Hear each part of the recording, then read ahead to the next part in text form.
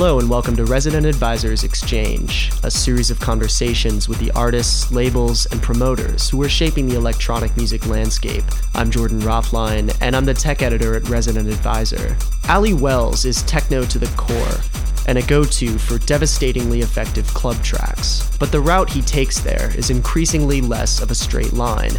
Sometime around his debut album Wicker and Steel in 2011, his music took on a new dimension. It was still very much a techno record, but its atmosphere and composition suggested a context well beyond the nightclub. More industrial textures began creeping into the music he was producing and putting out. The Submit Records offshoot of Perk Tracks, for example, kicked off with 4 Perk reworks of Einstürzende Neubauten. His latest, The Power and the Glory, takes Perk's evolving sound further into that noisy, dark space. It's a record full of powerful, cathartic moments, and much has been made of the politics underlying the music. It made a great jumping off point when I caught up with Wells at this year's Electron Festival in Geneva.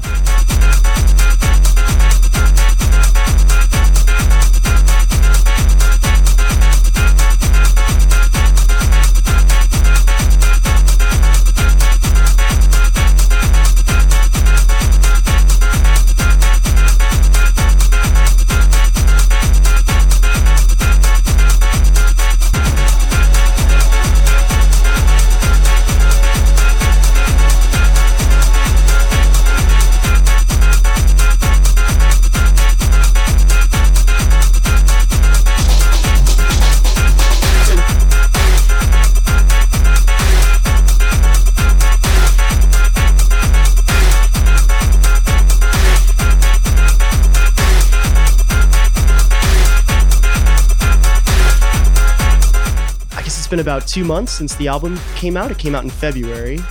Yeah, I think 17th, the middle of February, definitely. Yeah. So how has it been? How have the last 2 months been? Good. Really, just the album got a great reception. Better than I expected, and I was trying to push a little outwards after Wicker and Steel. So it's not a kind of complete change from what I do, but I was just trying to sort of amplify a few aspects of what I do, and that I think people recognise that. You mean in the production of the record, the way you made the music? Yeah, everything from the techniques of the sort of much more sort of using the hardware and the sort of computer route together. Both that and just the sound. Like some of the tracks are much more abstract and kind of drawn out. And then the dance floor ones are much more focused on, there's at least 2 kind of sort of solid, straight up club tracks on there. But yeah, no, the reaction's been really good. And now, only really now am I feeling the kind of the gigs that came in off it. Because obviously it's a big album campaign like that, you're going to get a bit more press and things. So obviously when you get booked, your agent or whoever is normally working about 3 months ahead. So only now is it starting to kick in. So I think April's busy for me, and May's probably my busiest month ever. So you're starting to feel the album effect. And also, like, I'm such a music nerd that, like, an album's released and the Monday it comes out, I'm downloading it. Or maybe if I was lucky enough, I would have got a promo up front. So I'm really kind of on things the week of release, when some people are not so much like that. Maybe they're a bit busier with their lives, so they might only have heard it a month after it came out. So it's kind of almost like whilst I'm not really on top of things, some people have a kind of delayed reaction. It takes some time to discover it. So definitely now, the gigs I'm doing now, a few months after the album came out, people are coming and requesting specific tracks off it and talking about it much more in depth. So you found that the reception of the album has just kind of continued to grow. You've been sort of hearing from more and more people about it. Yeah, definitely. Like, I was in Vienna last weekend, and that's the first time I had someone ask me to sign a copy of it, which was flattering, but when you work that hard on the artwork, you don't want my terrible handwriting. I said, "Where do you want it signed?" Like, just in the corner on the back, and he was like, "No, right across the front." So I had to tell the designer that I'd ruined his masterpiece. But it's those kind of things, and people asking for specific tracks. As I said, that really means a lot, because obviously, when you're DJing, there's a whole world of music you could play, and if someone's particularly asking for one of your tracks from the album, it must mean something to them. So much of the, at least the critical reception to the album has kind of focused on this political context, or this perceived political context. How do you feel about that? Well, it's obviously it's something that carries on from the first album, and there is a political angle to this new album, but it's not something I didn't try to make a protest record. That's not the kind of artist I am. And I understand with journalism, they want an angle to sort of hang a review or hang a story off, and it's the same. It's why something like the Lee Gamble album, the sort of the remembered drum and bass. I forgot what it's called now. Diversions, is it? Yeah. So that album, that's such a sort of great story to write about it, and I think that's one of the reasons why that album got so much kind of press. And it's a great album to start with. So yeah, the political thing, it's something people are going to pick up and write about, and it was in my mind when I wrote it, and there's certain track titles that really push in that direction, but it's not that the only reason for the album. It's not a protest record or something like that. Am I correct? The album began as sort of being more about religion. Yeah, it did. That's almost where the title comes from as well. It's going to be, I don't want to say like a takedown or kind of dissing that organised religion, because people are welcome to believe in whatever they want. But personally, it was going to be more of a kind of investigation into that. And I started doing field recordings in sort of places of worship around London and also on my travels. But yeah, the kind of choral sounds, organ sounds, field recordings of churches, I don't know, it was just going to turn into kind of like a sort of slightly church themed ambient record. And by doing that, it still wouldn't have actually it wouldn't have been a discussion about religion that I wanted. It would have just been a record that sounds a bit like a church. So yeah, it wasn't working at all. Mm-hmm. So at some point you kind of switched gears, and I guess the context changed a little bit. Sort of where was the change? I mean, when did you know that the religious thing wasn't working out? Really, when I started to try and put beats to these tracks. So as sort of drone tracks, ambient tracks, whatever you want to call them, they were fine, but I didn't want an album solely of material like that. And getting those tracks and putting kind of rhythms and beats on them, it just wasn't working at all. So in the end, I sort of put all that stuff to one side, and some of those sounds and ideas did in the end leak onto the album, but at one point I put all that to one side and just decided to write whatever I wanted. So I had nothing in mind, and even if I maybe was in the sort of mood to write a certain type of track, if something else appeared halfway through the session, then I just kind of followed it in that direction. I think I read in an interview, you used a word that I thought was really interesting, which was that sometimes your music is kind of retrofitted to fit kind of a new theme or a new idea. Yeah, more I meant that people write the music as just music. It's a track, it's maybe a club track or whatever, and then I know whether it's not something I try to do, but maybe I do occasionally. But some people maybe want to look slightly more intelligent or intellectual, like they've really thought over what they've made, rather than just going in a studio and hammering a drum machine for a few hours. So these kind of slightly intellectual concepts are sometimes retrofitted onto a track already, and suddenly, instead of just being a track that would have had like an abstract title that would have really meant nothing, like something plucked from science fiction or just general science, something like that. Instead, they pick a quote from a philosopher, and it's inspired by this person's discussion of the human condition or whatever. And it's fine if that's what you're into, but for me, it's just often doesn't ring true. Yeah. It sounded like from what you said before that the album kind of wasn't just about this concept, or there was a lot more there that you kind of felt like you grew as a producer, and maybe there was some different stuff going on in the production process.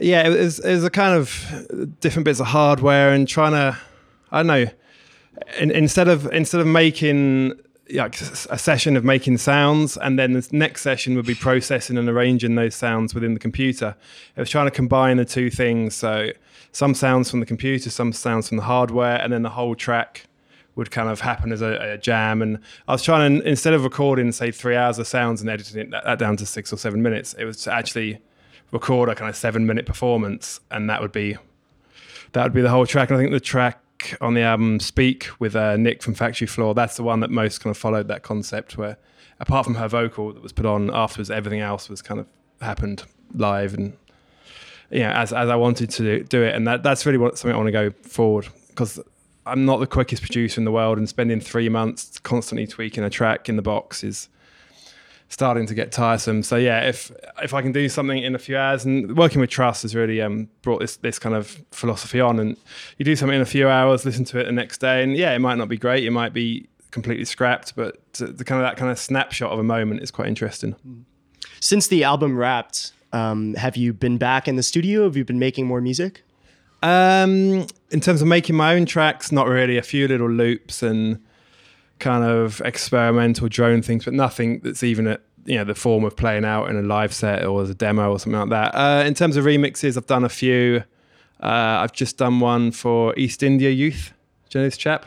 No. Okay, he's a London singer-songwriter, kind of as he performs, it's kind of laptop and guitar, and he sings. It's interesting. It's something I want to go into, and it's a full song. It's verse, chorus. And because of the nature of that, it's probably not going to be a club track, but it's interesting. So I've done that remix, and then really collaborating a lot with Truss for the next Perkin Truss record, which is coming out in the summer.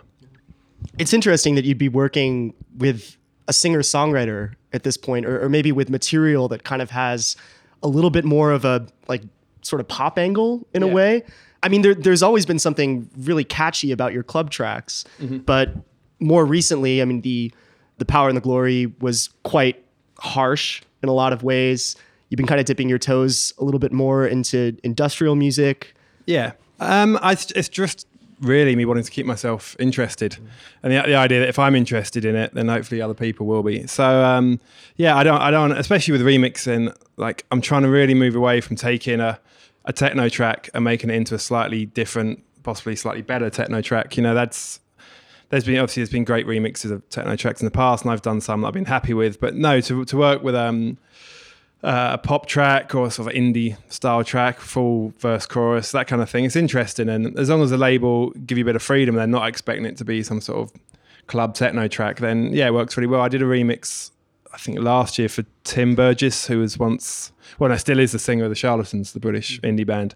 I did a remix of one of the tracks from his solo record, and that was really interesting. He knew me as a club sort of techno producer, but just said, do whatever you want. And it's kind of, I can't compare myself to people, but it's something just more drawn out. I think when these kind of remixes, something like Coil is quite a big influence, where you're keeping the vocal pretty much intact, even the structure of it, even if it's affected and warped a little bit, and then just to build an entire kind of universe around it is really interesting. Rather than how can I take one line from someone spent hours writing this song and crafting the lyrics, then you take one line, or some producers will take one syllable and turn that into a club track. That doesn't really appeal to me, and there's other remixers who would do that better than me. This industrial influence, it seems like it's something that's really come out a lot in your work more recently, and I kind of wonder where it kind of stems from. Is this music that you were always into? Does it come from before your interest in techno? Were they kind of developing at the same time? In terms of what I was listening to, the first kind of electronic music I really got into was sort of hardcore and rave, which must have been about 95, 96. And from someone that had come from a rock background, the kind of power and the energy of the sort of early UK hardcore stuff and the pace of it, the tempo really connected with me. And then the way I got into industrial music is I was an obsessive fan of, this is before I really was buying vinyl and getting into the more underground stuff, I was an obsessive fan of Alternate, the UK rave act, and they remixed 2 tracks by Cabaret Voltaire, which are of having the entire Alternate catalogue. These are probably 2 of the kind of less interesting things Alternate did. So I bought this album of 10 Cabaret Voltaire tracks to get the 2 Alternate bonus track remixes. And then when I bought it, I was disappointed with the remixes, but that got me into Cabaret Voltaire.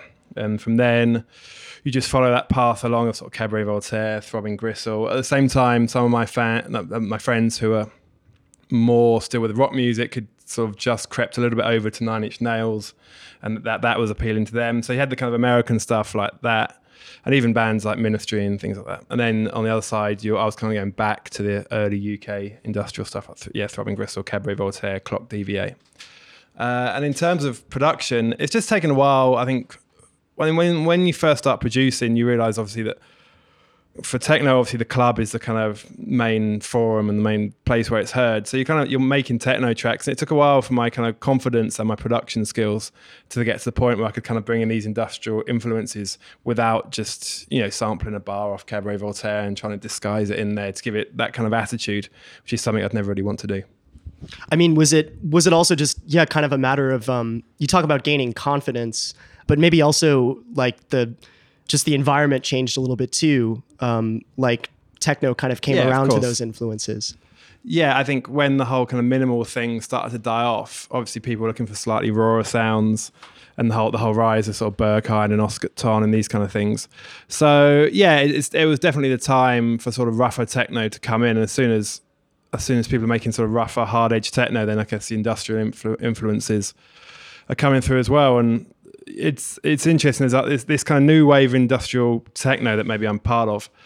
The sort of the first wave that included me were people that had this kind of knowledge of these industrial bands from the 70s and 80s. And now there's a kind of younger generation of producers who are coming through in the last year or two who are kind of influenced by what the kind of industrial techno guys are doing, but don't have this kind of background in the music itself. And there's nothing wrong with that. And of course, younger people aren't going to have this sort of years and years of experience of sort of listening and consuming music. But it's funny because they're kind of getting their influences almost secondhand. And it's interesting. Some of the tracks therefore take things in a completely different direction, and some maybe lack some depth or whatever that they might have had with that knowledge. So you came to industrial music sort of through rave music. Was it sort of the same thing with techno? I guess I'm talking kind of about the sort of the style that you were producing very early in your production career. Yeah, really. Like as I said, especially early in my career, I wasn't that confident. I never really thought I'd get signed, or not signed, but at least get a 12-inch out here and there. So yeah, I always wanted to make quite powerful music, and I think the first labels I got signed to were like British and London sort of progressive house labels, and I was always almost the kind of pet kind of techno guy. So you had the people making these really clean, epic kind of tracks, the kind of thing that that really made the names of Sasha and Digweed, that kind of sound. And then every 10 releases, these labels would put out a track by me, and it'd be, oh look, we're releasing real techno. When if you listen back to it, it's not kind of purist techno. But yeah, that kind of rough edge thing. Really, it was more like rough edged house, maybe with a bit more energy to it. Yeah, and that's really where I came from. But yeah, definitely now the industrial thing is much more sort of obvious in my music, and I do like it, but in the same way, I really don't want to be kind of pigeonholed down there. And I think really in the last few years, maybe the whole noise thing has slightly kind of taken over in terms of sounding fresh than the industrial side. You talk about confidence sort of in your own productions. Was there a particular track or kind of a particular time when you sort of felt like you were really starting to come along as a producer?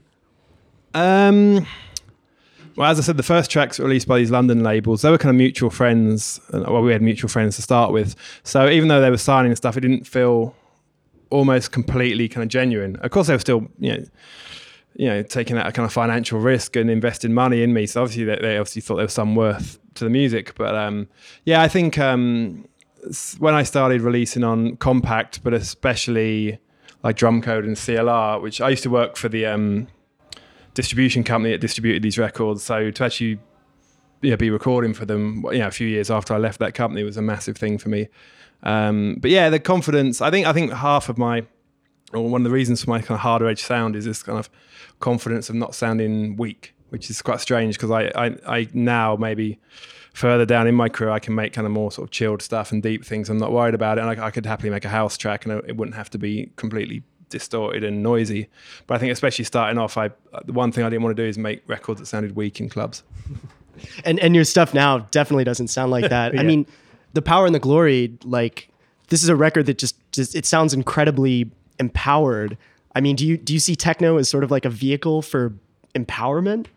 Yeah, I do. Definitely. I think it's really energizing. I think it's empowering. There's times where I've arrived at a club, either I'm playing a gig or I'm just there to meet friends, and it's not that I'm not in the mood for it, but I'm just a bit tired and you're not sure how it goes. And as long as the DJ's half decent, within like 10 minutes you just feel kind of energized, and especially playing. God, like you can be half asleep, and then once you start playing, it's just like you're wide awake and everything's kind of ready to go again. I think that's the thing with techno as well. It's such a physical thing. Like I know house music and everything, and obviously different genres of dance music and electronic music, focusing on bass and things like that, which of course is a physical thing. Like you have to have a great, sound system to get good sub bass and things like that.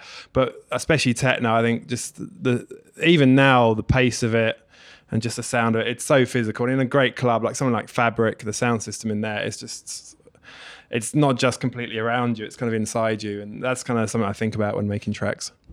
Let's talk about the label a little bit. I always thought it was funny what you said. You really didn't expect to go beyond the first release. You thought you were just going to have boxes and boxes in your garage of records. So it's obviously been quite successful. Yeah. You release a lot of your own music, but also release music on other labels. Kind of what goes to Perk Tracks? Years ago, to be honest, it would be the stuff I believed in that other people didn't want, whether they couldn't get their heads around it or their schedule was too full or whatever.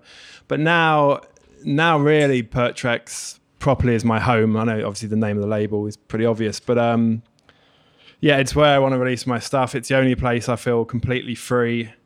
And like a few labels I've worked with in the past, I'm doing some stuff for again now. And even though they know me so well and I know I can be quite free with these labels, still in the back of my mind, it's like, oh, what's the label owner going to think of it? Does this fit in with what they've got planned for this release? Because I've done a track recently for a compilation for CLR. So you're kind of in the back of my mind, I'm still thinking about Chris and CLR and the sound, even though they've said to me, oh, as long as it's kind of a collab track, you can go as crazy as you want.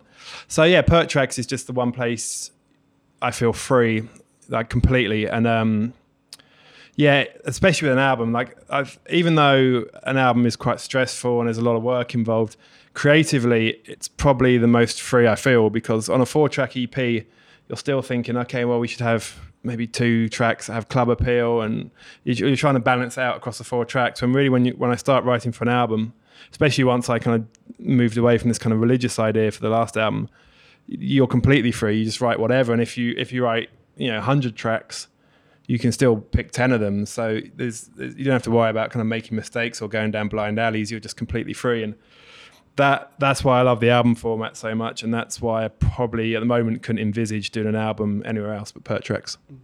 Some people I've spoken to kind of feel like that freedom that you get from running your own label can actually be sort of difficult. Like you don't have a lot of other people to kind of bounce these ideas off of.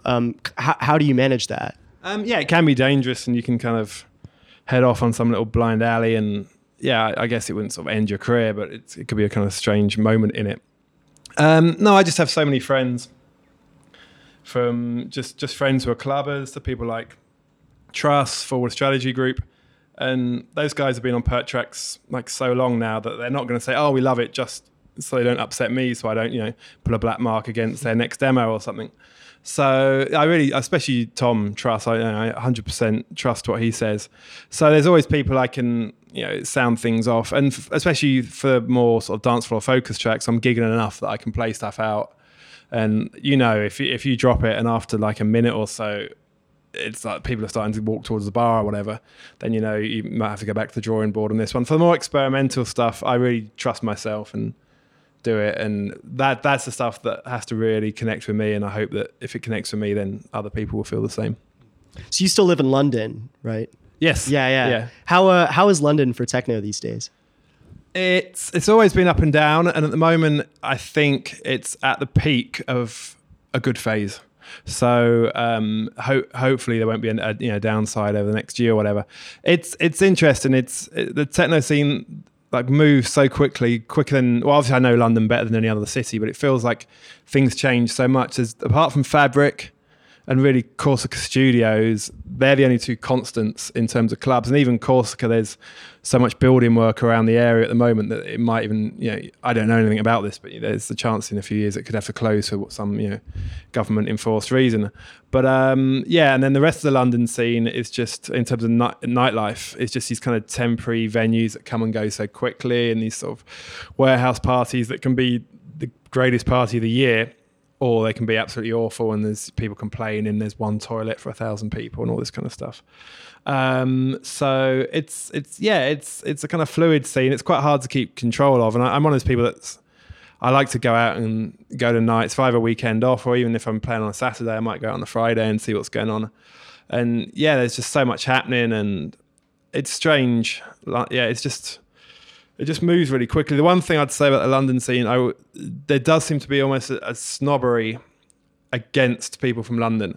So like even like a really successful producer, if he's playing, and he might only play in London a few times a year, it's not someone that's playing week in, week out. They still won't have the attraction. I suppose it's kind of the exoticism thing. They won't have the attraction of someone imported from Berlin or so it's like you could be a London producer, move to Berlin, and play more often in London than you would when you were living in London. Yeah, and people will be much more excited about that. A London producer living in London, people struggle to get excited by.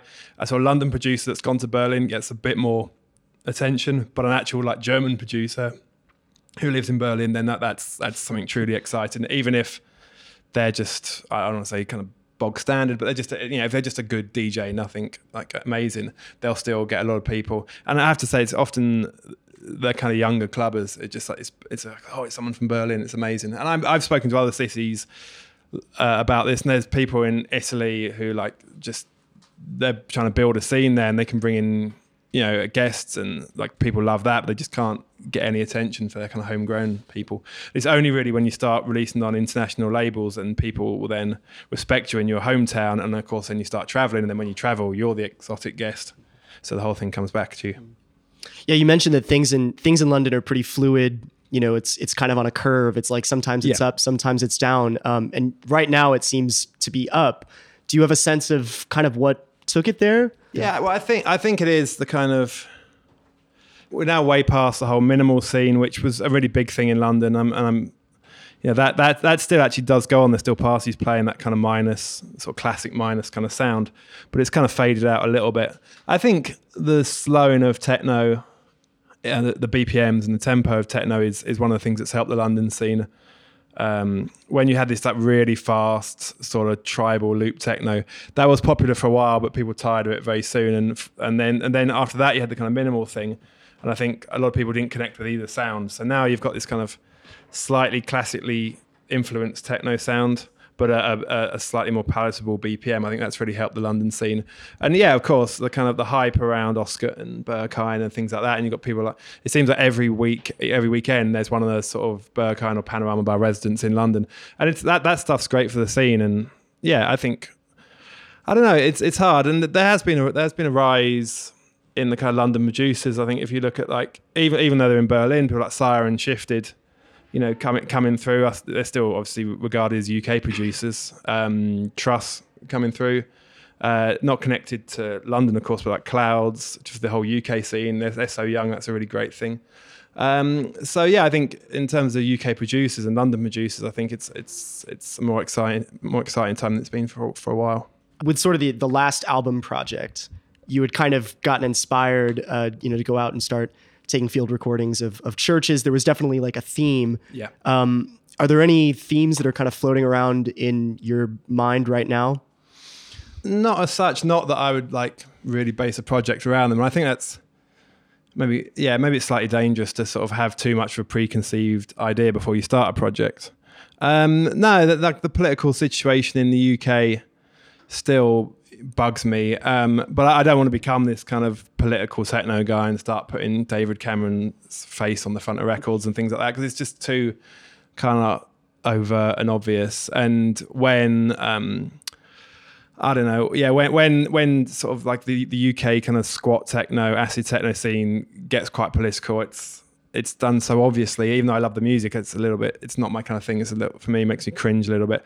So it's a kind of subtle, I'd like to keep pursuing down a kind of subtle sort of political line. So yeah, you're still trying to make some sort of statement, and you can elaborate about it in interviews and things like that, but it's not this whole just like anarchy, bring down the government kind of thing. Mm-hmm. I think that all of those themes and everything that have come up over the last two albums have maybe to a certain extent obscured the fact that you also make like really banging, nice club tracks. Have you been making anything like that recently? I'm trying to think. No. Well, the Perk and Truss record that's coming in June, that's a 4-track EP. At least 2 of those, are straight up club tracks, and then another 2 kind of expand our sound a bit outwards from what people have heard already. There's less of the kind of just hard acid, and there's a few kind of break beats and things going in there. But no, for me personally, it's, as I said, it's loops and ideas. But there's nothing I've since the album that I finished that's, you know, the kind of I can't wait to play this out kind of track. Yeah, I wish it had already appeared, but I'm in no rush to release a full EP after the album. So when it happens, it happens. Yeah.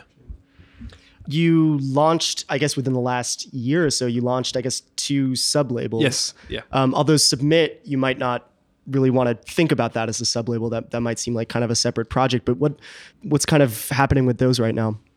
Okay. Well, the easiest one to talk about is Perk Tracks Limited, which was really just intended for sort of special projects and definitely club-focused releases. The next Perk and Trust record is on that.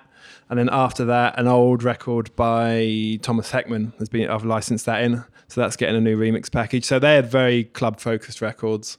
So that label's ticking along okay.